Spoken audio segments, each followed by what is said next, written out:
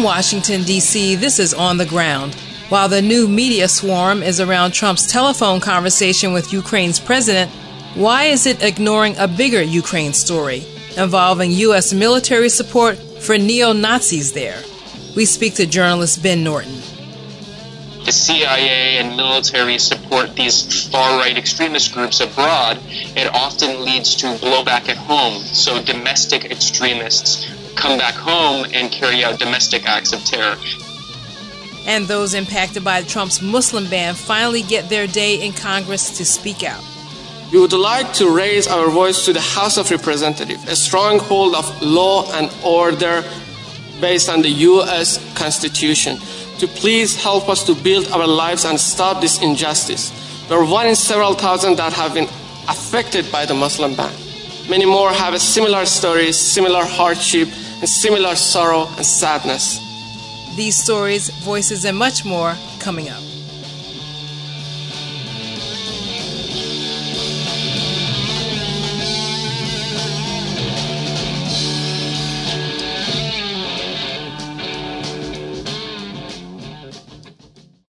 Welcome to On the Ground, onthegroundshow.org, Voices of Resistance from the nation's capital. I'm Esther Iverem.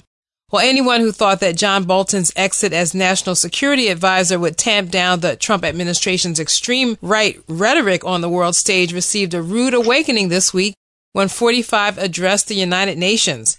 And joining me to discuss Trump's week that began with that screed at the UN and is ending with a formal impeachment inquiry from Congress is On the Ground's world contributor, author, and activist Gerald Horne, professor of history and African American studies at the University of Houston. And so, Gerald, let's start with your take on Trump's speech at the UN. Well, let's start with this press conference after his United Nations remarks. It was even more incoherent and rambling than usual. It raises the question as to whether or not he's cracking under the weight of the contradictions in which he's ensnared.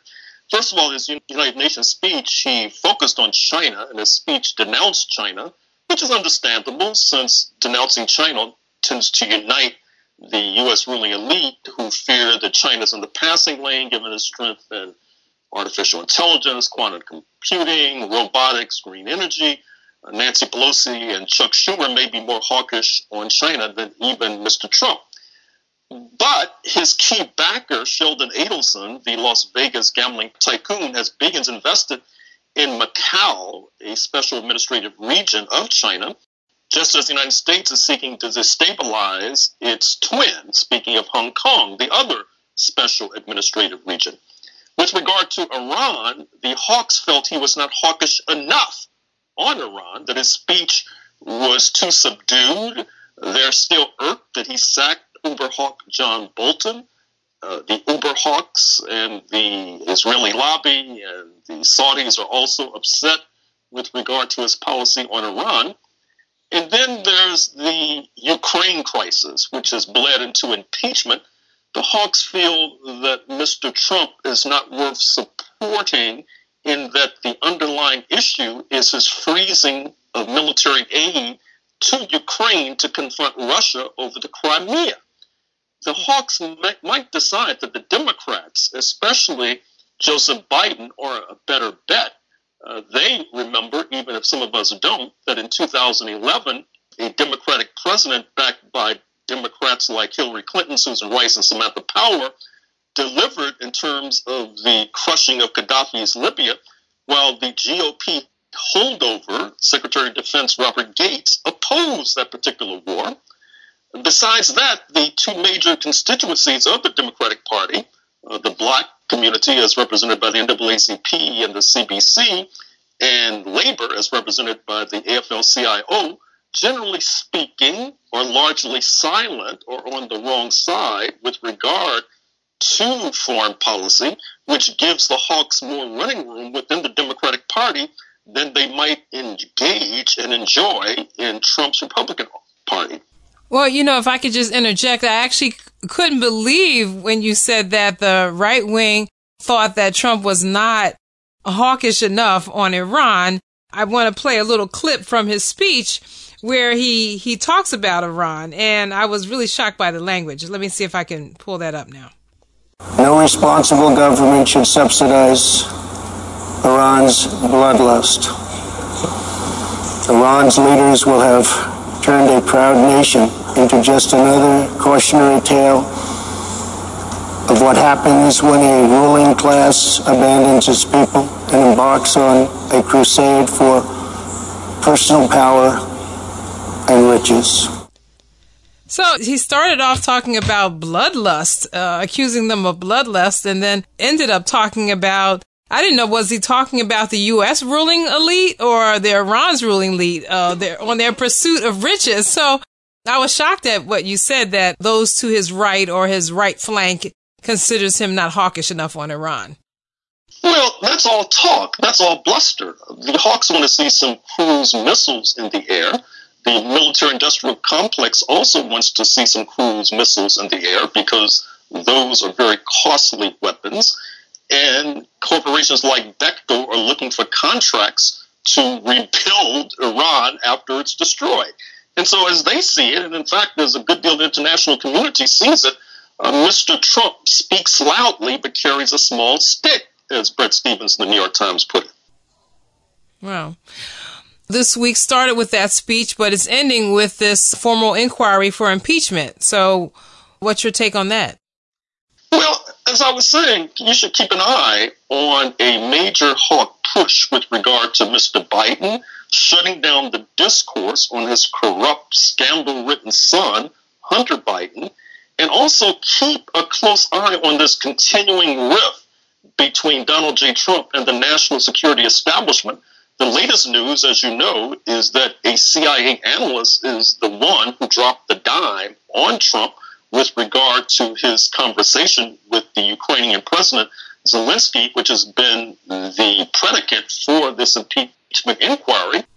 Well, we definitely will keep watching. It's not really clear to me why this isn't considered almost just as partisan as the whole Russiagate fiasco. But when it comes to watching what's happening in D.C. or in Washington, it's almost like I'm watching something on Mars. But anyway, I will definitely keep watching. I've been speaking with our geopolitical analyst, Professor Gerald Horne. Thank you for joining me today, Gerald. Thank you.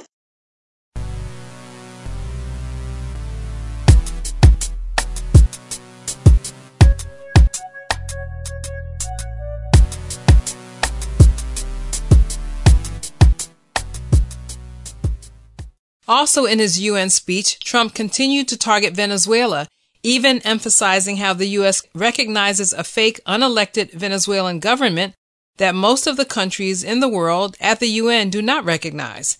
At the same time, the Venezuela Solidarity Movement remains strong in the U.S.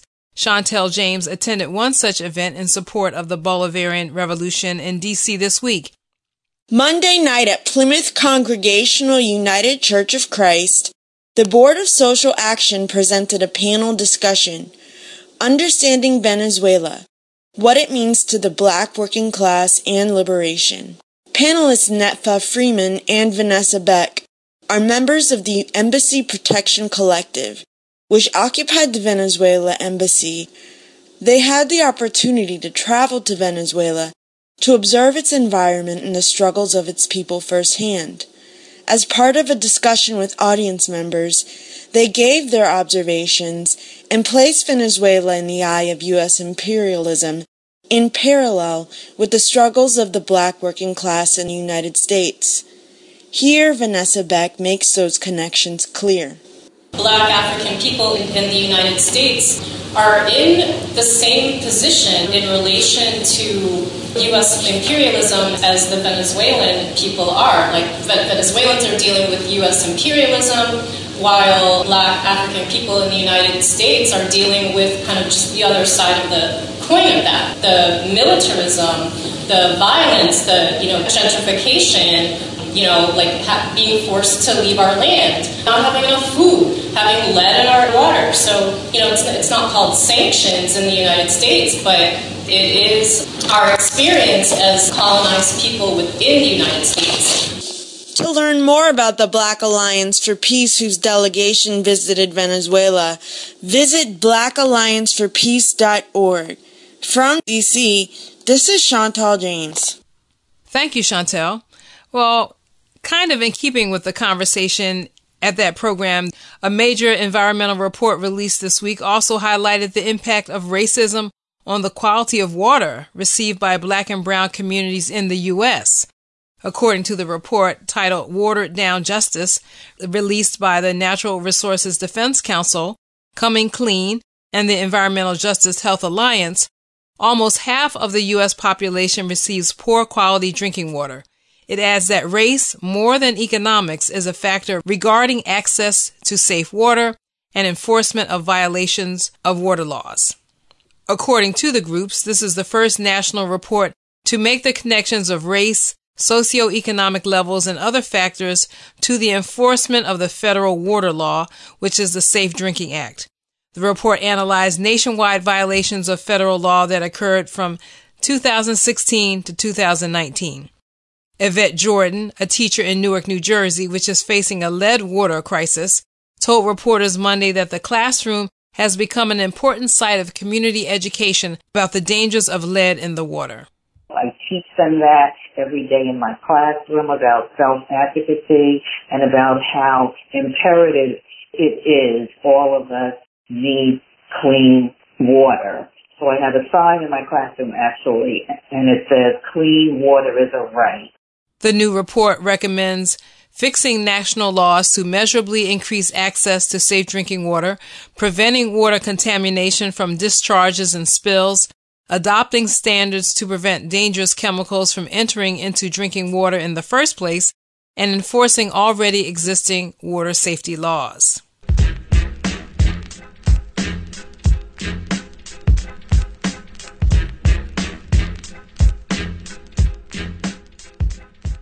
Now, when it comes to issues such as water and food safety, some on the left are concerned that the new emphasis by Democrats on impeachment will deflect attention from policies of the Trump administration that are harmful to Americans. For example, this week, the White House moved closer to adopting a rule that would end free school lunches for 500,000 children by making their families ineligible for food stamps. Presidential candidate Bernie Sanders called the pending change unconscionable and an example of what he called the, quote, casual cruelty, unquote, of Trump and his billionaire friends. The public comment period for Trump's changes to the SNAP program ended on Monday, September 23rd, moving the rule closer to taking effect. In D.C., housing is the issue, and the families of Brooklyn Manor in the northeast section of the district packed a courtroom Thursday morning to fight a developer's plan that residents say will destroy homes that some have lived in for decades. They are opposing plans of Mid-City Financial to eliminate large multi-generation apartments and raise rents to a level that residents say is unaffordable. They add that Mid-City is also trying to push out residents by using security guards to intimidate and harass residents and by not maintaining the property properly. And finally, in culture and media, Appeal Inc. is holding its 2019 Founders Day fundraiser dinner and show this Sunday, September 29th, to continue to raise money to launch a Black-owned credit union. That's Sunday, September 29th, beginning 5 p.m. at the Howard Theater in Northeast D.C. And this show, your very own On the Ground, Voices of Resistance from the Nation's Capital, is holding part 2 of our 5th anniversary celebration this Saturday, September 28th, 5 to 10 p.m. at 1833 M Street in Northeast D.C. That will be a party, potluck, and political discussion about media, Black progressive voices in the dying neoliberal order, with Gerald Horne, Jacqueline Luqman, and Abdul Shahid of Luqman Nation. I understand that Wilmer Leon will be in the house, and of course yours truly, Esther Iverum. More information and free tickets on Eventbrite and Facebook and our website, onthegroundshow.org. And those are our headlines and happenings. When we come back, voices from this week's first ever congressional hearing dedicated to the Trump administration's Muslim ban. After the break, the first voice you'll hear is chair of the hearing, Representative Zoe Lofgren of California. This is On the Ground on Pacifica Radio. Stay with us.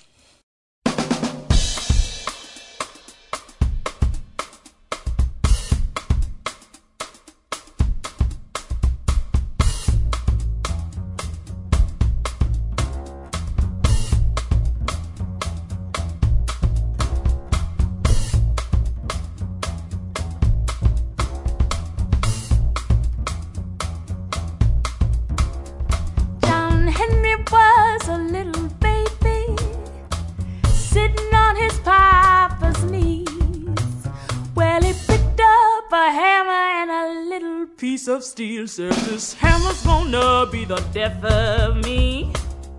This hammer's gonna be the death of me. Hammer's gonna be the death of me. Hammer's gonna be the death of me. John Henry said to his captain, now a man ain't nothing but a man. Before I let your steel drill bring me down, I will die with that hammer in my. I'll die with that hammer in my hand. I'll die with that hammer in my hand. I'll die with that hammer in my hand. We welcome everyone to this morning's hearing on oversight of the Trump administration's Muslim ban. I would like to welcome the members of the Subcommittee on Oversight and Investigations to this hearing. We are very happy to be working on this important issue with you all today. I really do think the hearing in many ways is overdue. For 2.5 years, the administration has been allowed to arbitrarily exclude from the United States individuals from predominantly Muslim countries, and there's been no oversight by the Congress. Today, that oversight starts. As a candidate for president, Mr. Trump promised to ban Muslims from entering the United States, suggesting, without evidence, that would somehow make our country safer. Immediately upon entering office, he followed through on his promise, only to have his first executive order struck down by the courts as unlawful. It took the president 10 months, 3 attempts, and the inclusion of a waiver process that appears to be something of a sham to create a version of the ban that allowed the Supreme Court to turn a blind eye to the religious animus that inspired it. The administration claims that the ban is necessary to keep our country safe from terrorists, and yet a bipartisan coalition of former national security officers concluded otherwise. The ban has failed to advance our national security and foreign policy interests and is, in fact, damaging those interests. Moreover, as we will discuss today, the Muslim ban keeps families apart, harms businesses, and supports the false notion that bad actors are more likely to come from certain countries. This is contrary to our American values and our immigration laws. We will hear today from some individuals who've been stuck in limbo waiting for a decision, victims of this policy who for too long have endured the pain of separation from their loved ones. Some of these individuals have missed the birth of a child, have been unable to start a family, or have had to refuse job offers here in the United States. Delays of this magnitude, where major life events are missed or must be placed on hold indefinitely, are unacceptable. Here we have Dr. Abdallah Iman Dezangi is an assistant professor of computer science and director of the Master of Science in Bioinformatics program at Morgan State University. He was born in Iran and is now a legal permanent resident living in Baltimore, Maryland. Mr. Ismail Al-Ghazali is a U.S. citizen who was born in Yemen and currently lives in Brooklyn, New York.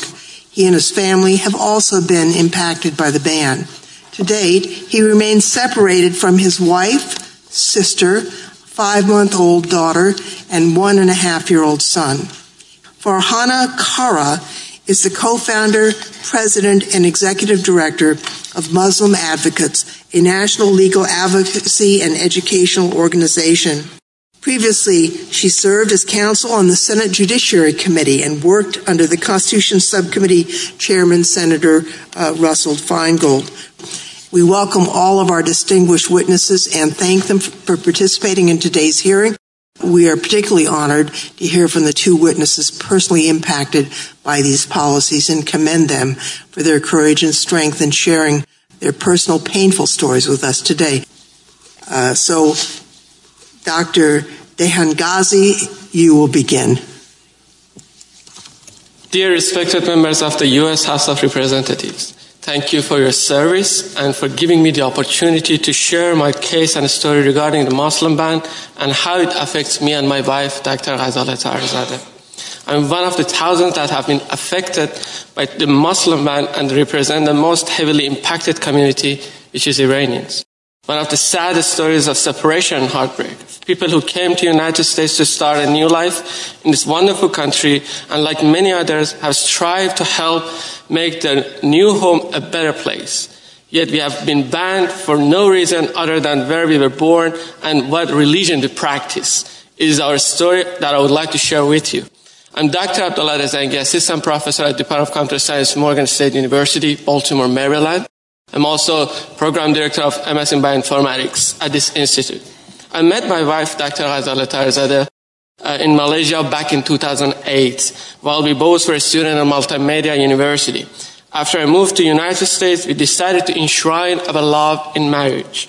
We realized that after 8 years, we no longer can be apart and long to spend the rest of our life together.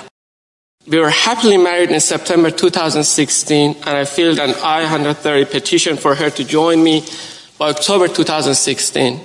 We knew this process was going to take up to 2 years, so she could join me after she completed her PhD in Australia at Griffith University. However, our dream and hopes were all shattered after the announcement of the Muslim ban and on nationals in several countries, including Iran. This cruel policy threw our lives in disarray. By April 2018, Ghazaleh received an offer to serve as a postdoctoral research scholar at the University of Maryland. Her aim is to conduct high-impact research in the field of bioinformatics, drug design, and drug discovery. So it would have been a wonderful opportunity for her. However, despite the efforts from the UMD, she was not able to apply for H-1B visa out of the United States because of travel ban. She finally was invited for her interview in February 2019, during which her visa application was denied. We were greatly dismayed, despite knowing this was a possibility as a result of Muslim ban. So we completed a waiver request with a supporting letter from Senator Van Hollen of Maryland. Again, with the help of Senator Van Hollen, we followed up after 6 months in August, as had been advised, but was told the process would take even longer than that. Unfortunately, there is no timeline. She has lost the job offer that was extended to her, as there was no end in sight to this ban. Denial of her visa and entry caused us and our family undue hardship because we missed the support and companionship that we desperately seek.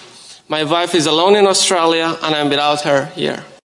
I'm separated from the person closest to me in life, and I don't know when we will get together again. Forced to go through the celebrations and hardship in our life apart.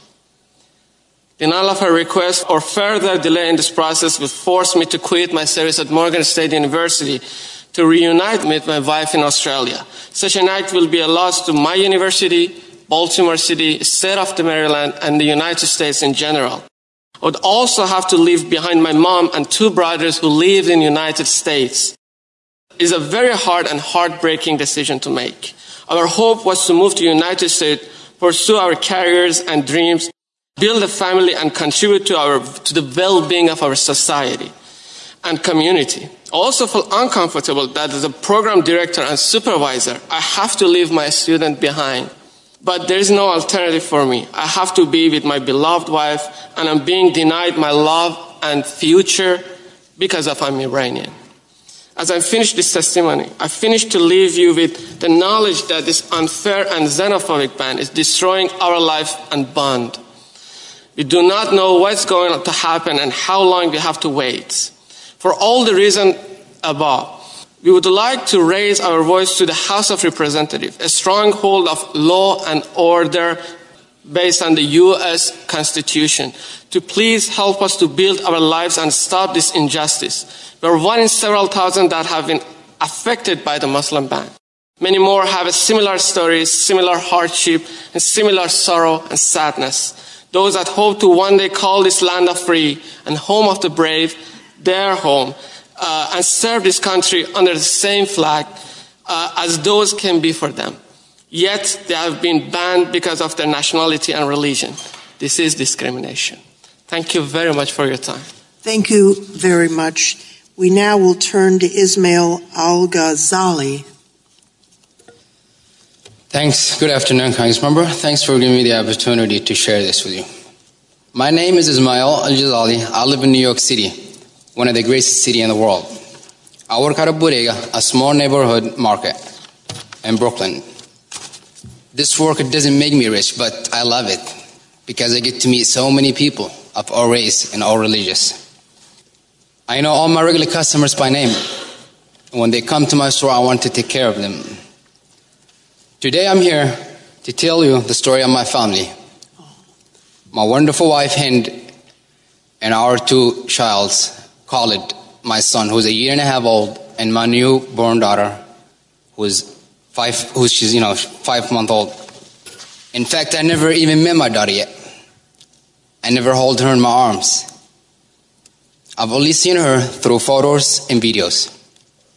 I do not have words to describe the love that I carry in my heart for my wife and my kids. It hurts me so much that it's been now more than a year since I've seen my family.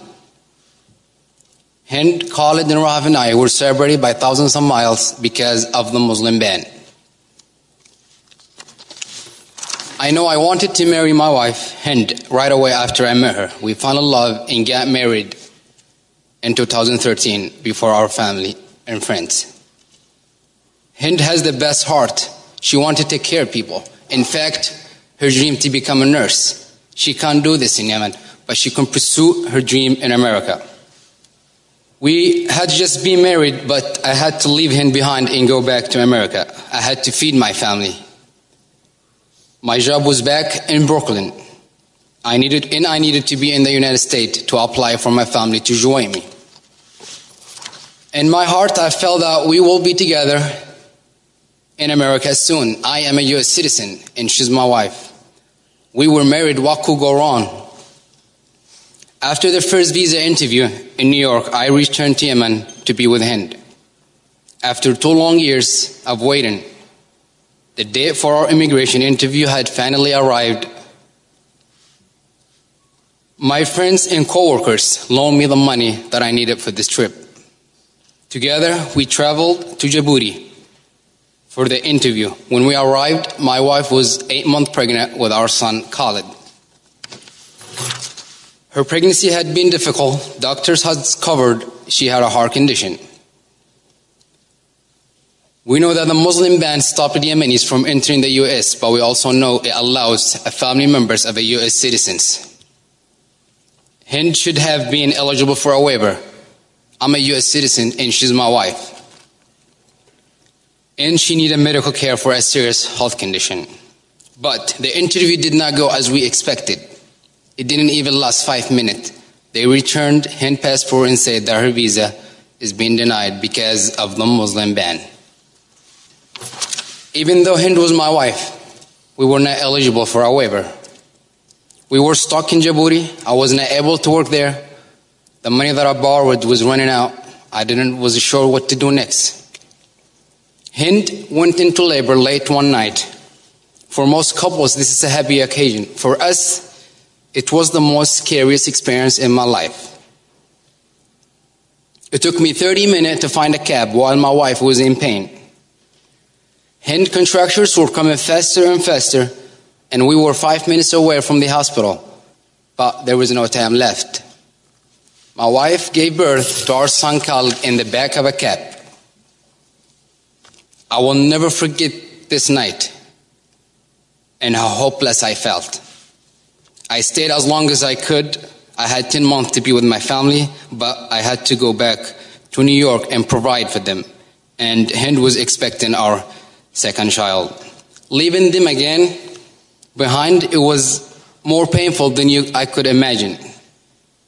And in April of this year, my wife gave birth to our daughter Rahav back in Yemen, and it broke my heart that I wasn't there for her.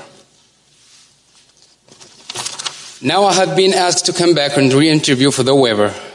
I still have hope that we will be together again as a family here.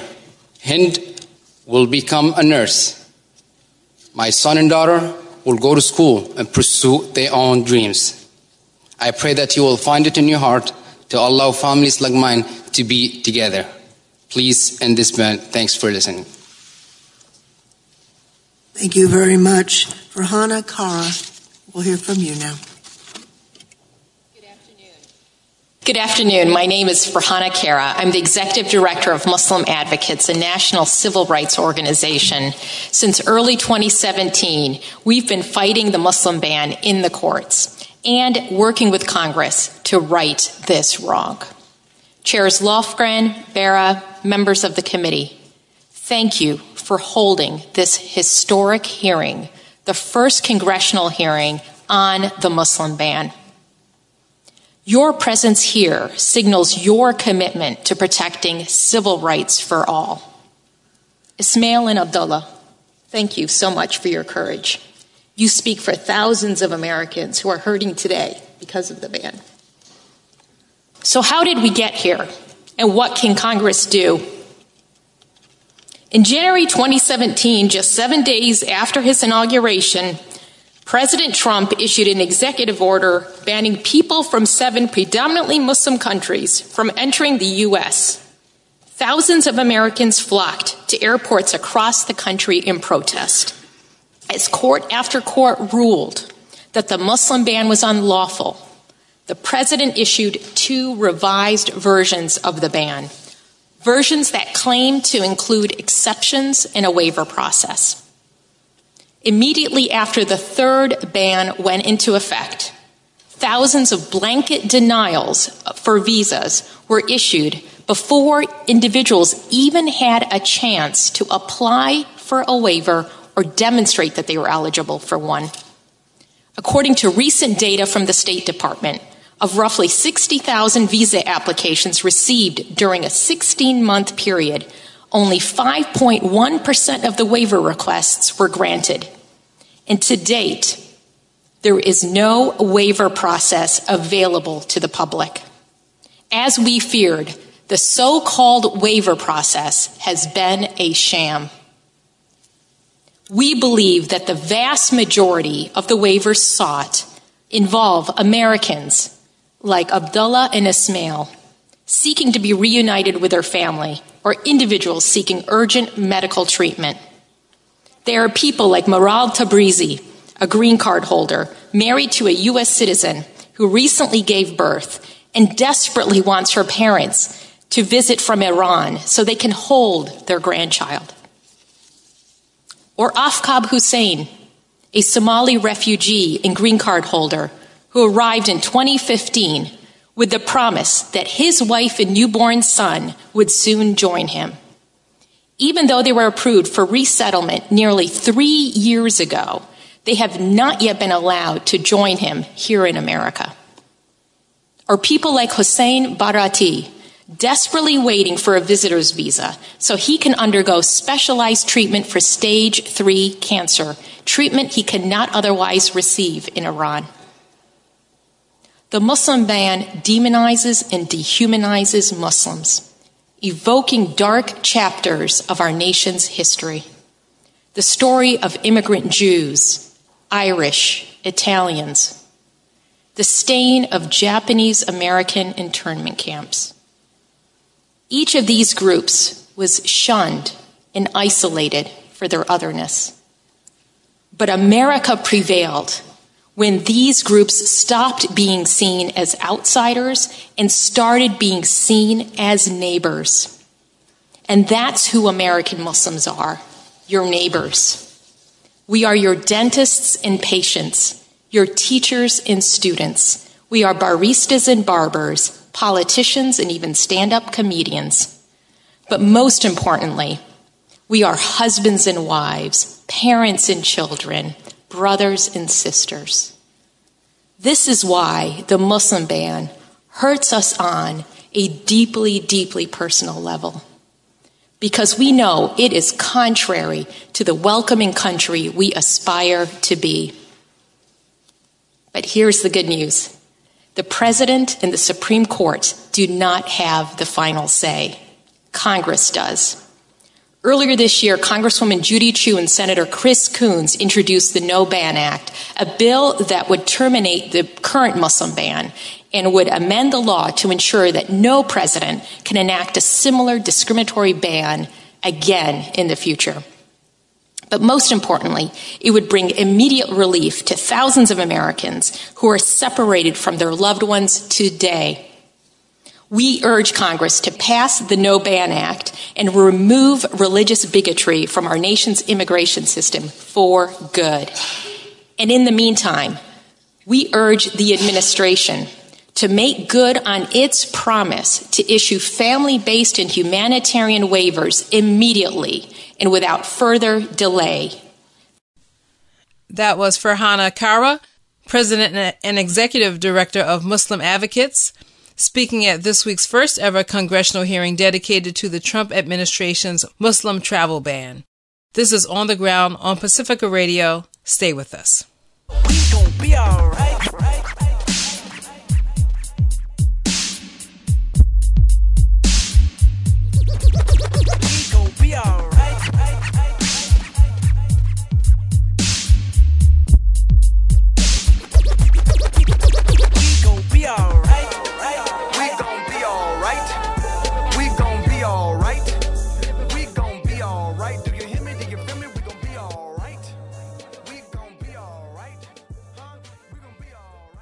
This is On the Ground, onthegroundshow.org, Voices of Resistance from the nation's capital. I'm Esther Iverem.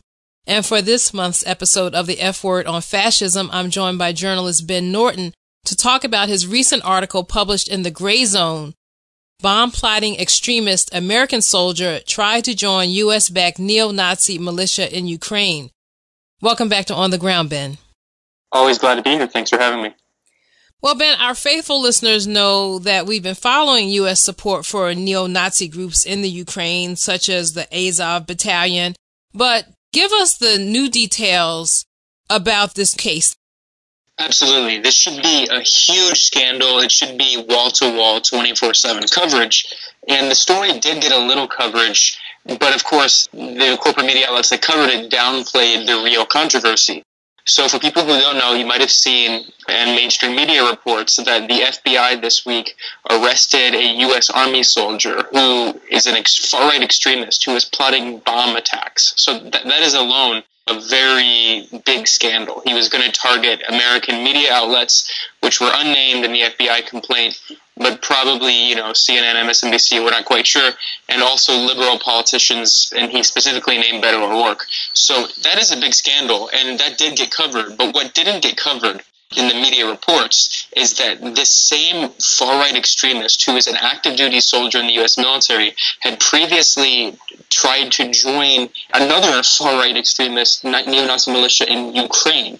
And, of course, as you mentioned, this same militia has been armed for years and supported by the U.S. military. It's called the Azov Battalion. Now, if you look through basically almost all of the corporate media reports on this story, they either fail to mention this fact or they mention it in one sentence as if it's a minor detail. But this is a major detail because this is yet another example in a string of examples of what intelligence agencies refer to as blowback.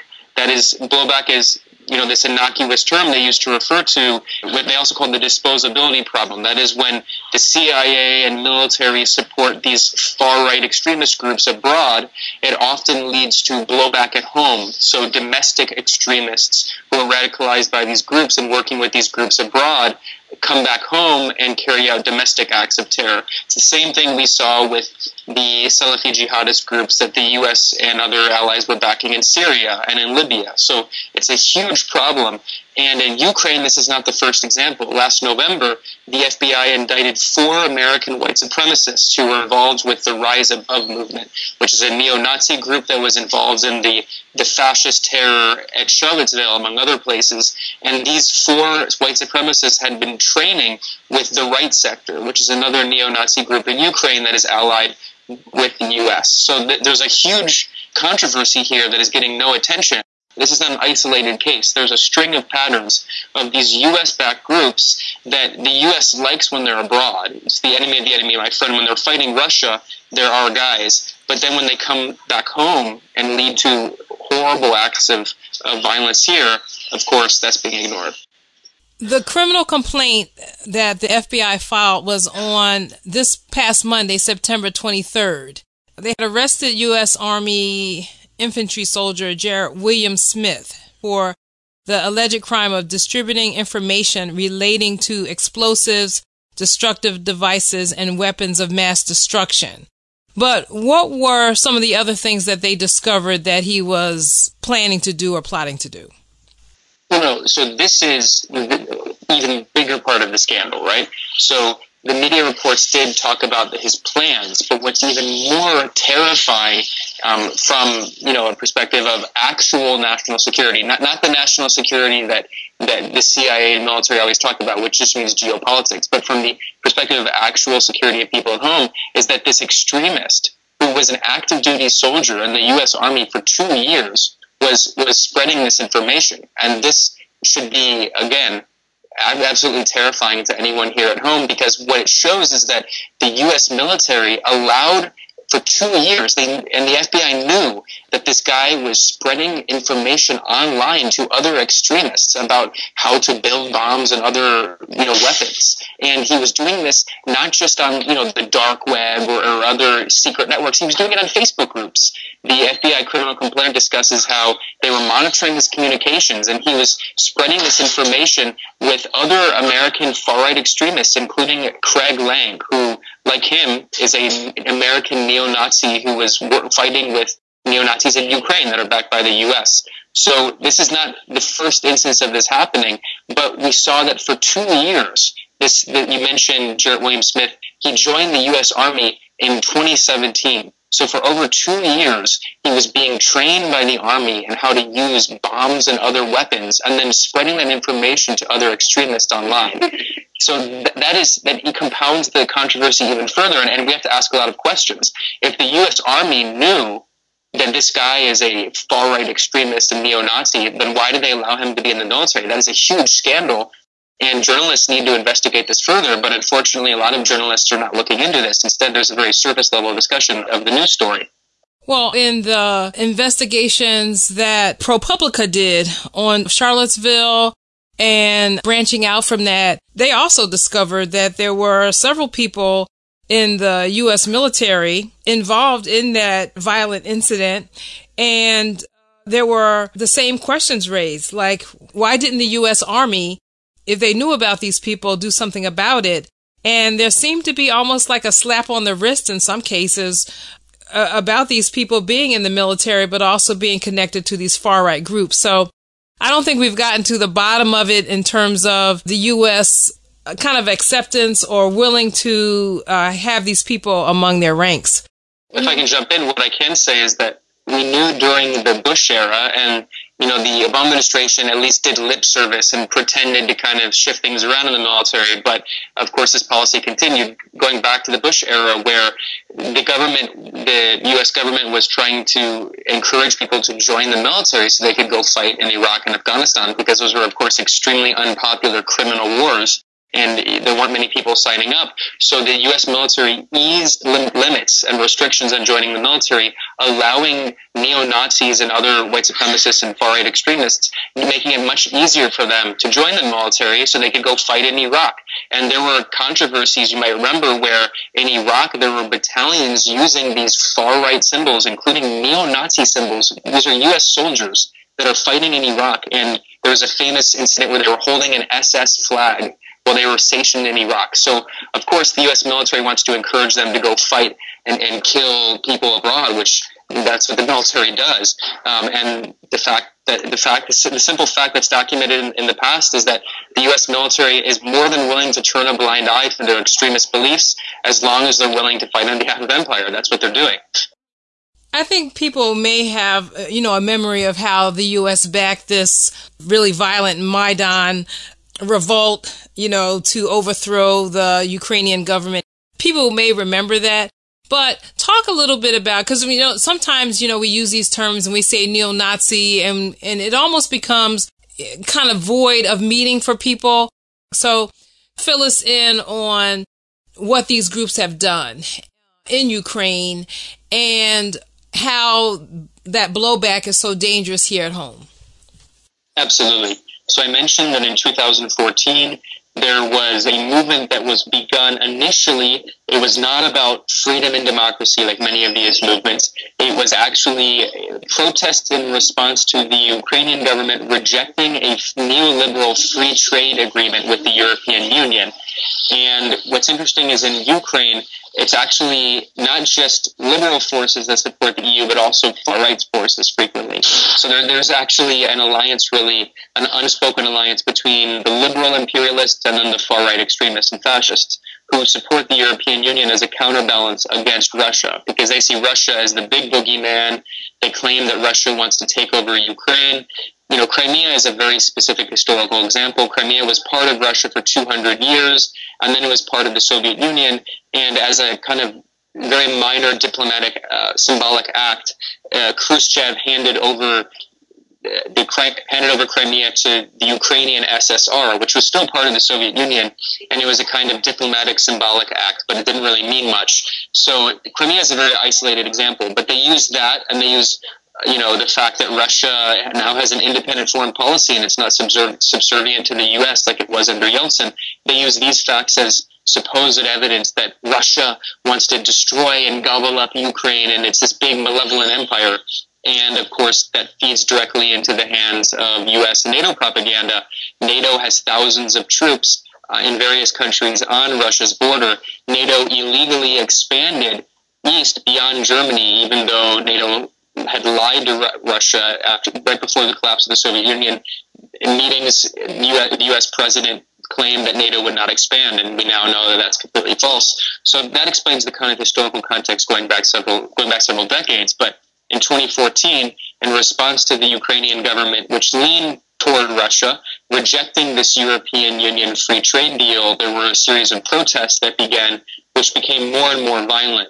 And especially there are reports that are, pretty much incontrovertible at this point, that the U.S. and other countries were sending in weapons and encouraging acts of violence to overthrow the elected Ukrainian government. And they succeeded after several months of violence, similar to what's going on in Hong Kong.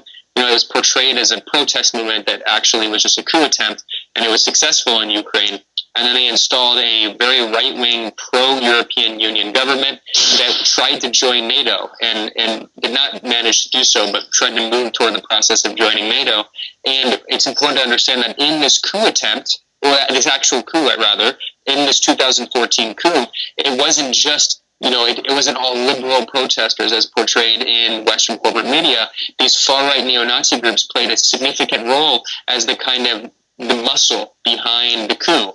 And there were many massacres, including there were snipers that killed protesters. And, of course, in Ukraine, the media blamed these snipers, claiming that they were Russian, but we actually now know that these snipers were Ukrainian. And they were encouraging violence because they wanted the government of Yanukovych to crack down so they could say, this is a violent dictatorship. And then in the international community try to delegitimize the government to justify overthrowing it. That all worked. It's very similar to the tactics used in 2002 against the elected government of Hugo Chavez in Venezuela, where there were also snipers who were shooting protesters and then blaming it on the government. So these tactics go back many decades. They're CIA-style tactics of regime change and coup-mongering. And what it did is it led to a kind of color revolution like we saw in other countries in Eastern Europe that overthrew a Russia-leaning government and installed a pro-NATO government. And that leads us up to today, where since then, in the past 5 years, there's been a brutal conflict in the east of Ukraine that not only has killed thousands of people, but actually has led to a mass exodus of refugees that barely gets discussed. People talk about Syrian refugees, Afghan, Iraqi refugees, but there have been a lot of people displaced in Ukraine.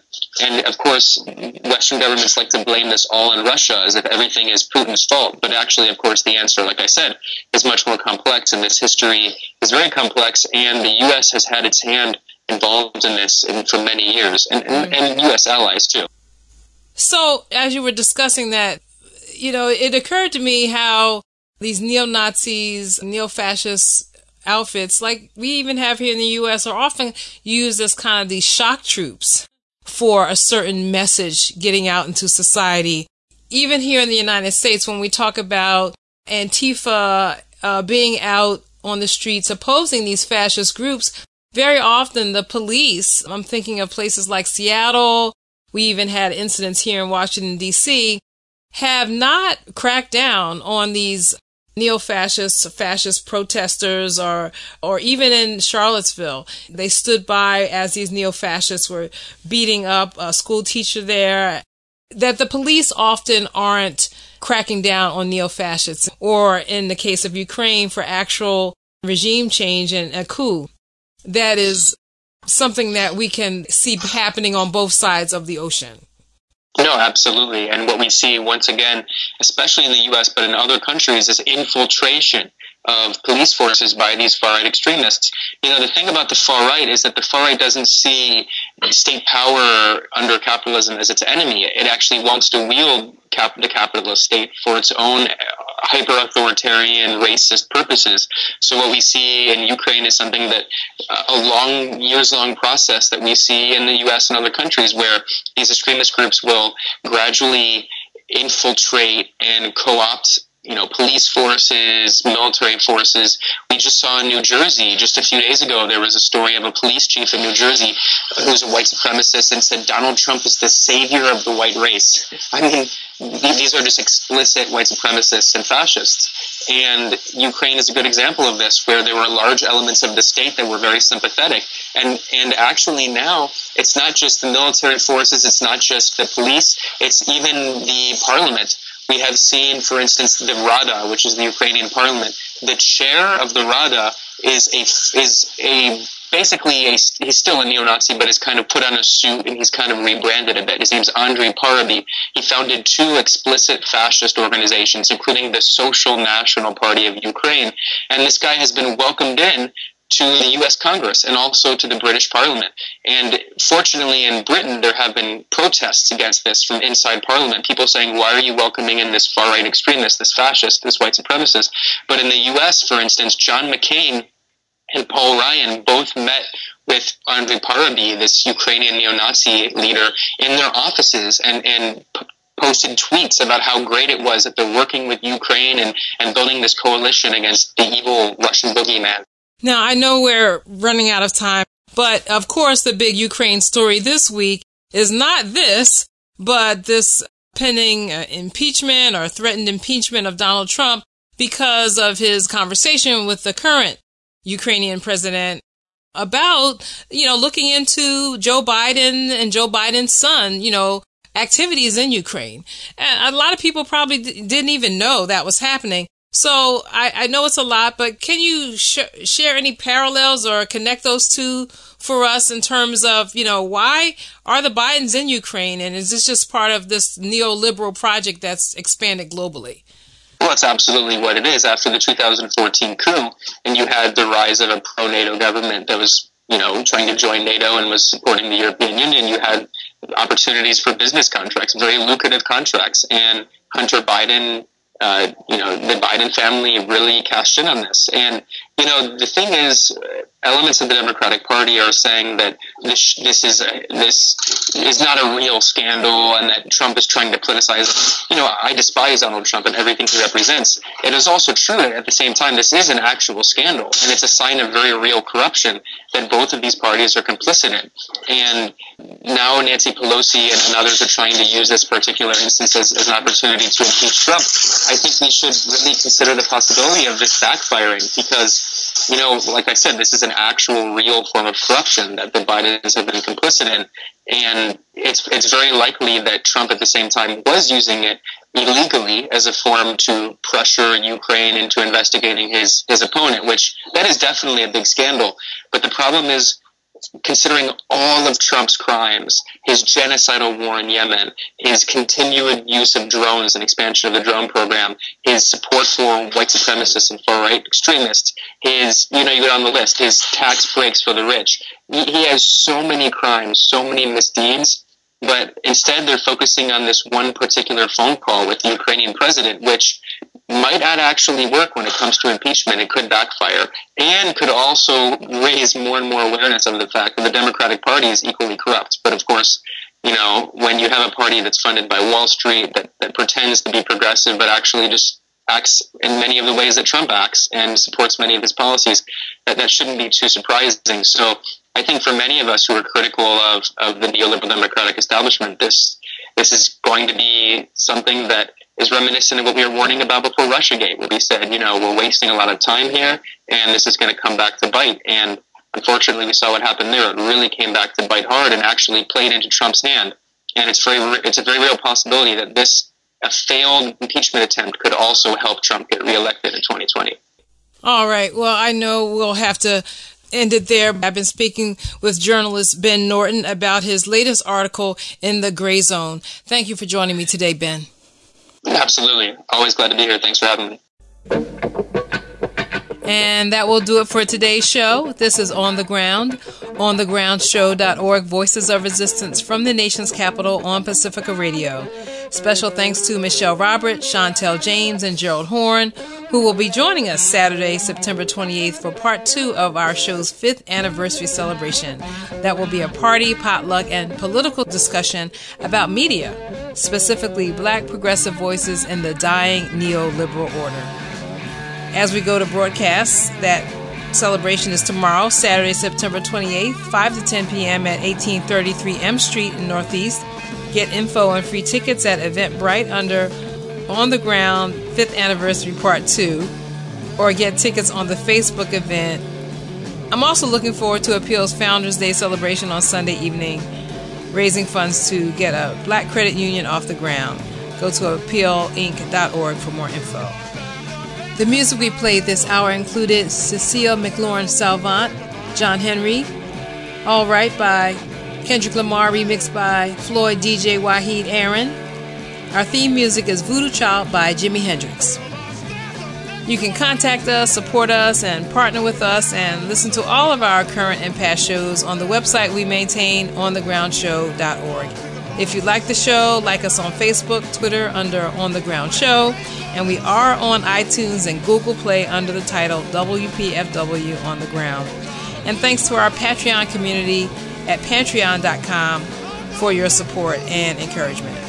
I'm Esther Iverum, looking forward again to those who can make it to our 5th anniversary celebration part 2 on September 28th. Check onthegroundshow.org for more information, or also our page on Facebook or Eventbrite. Until next time, keep raising your voice. Peace.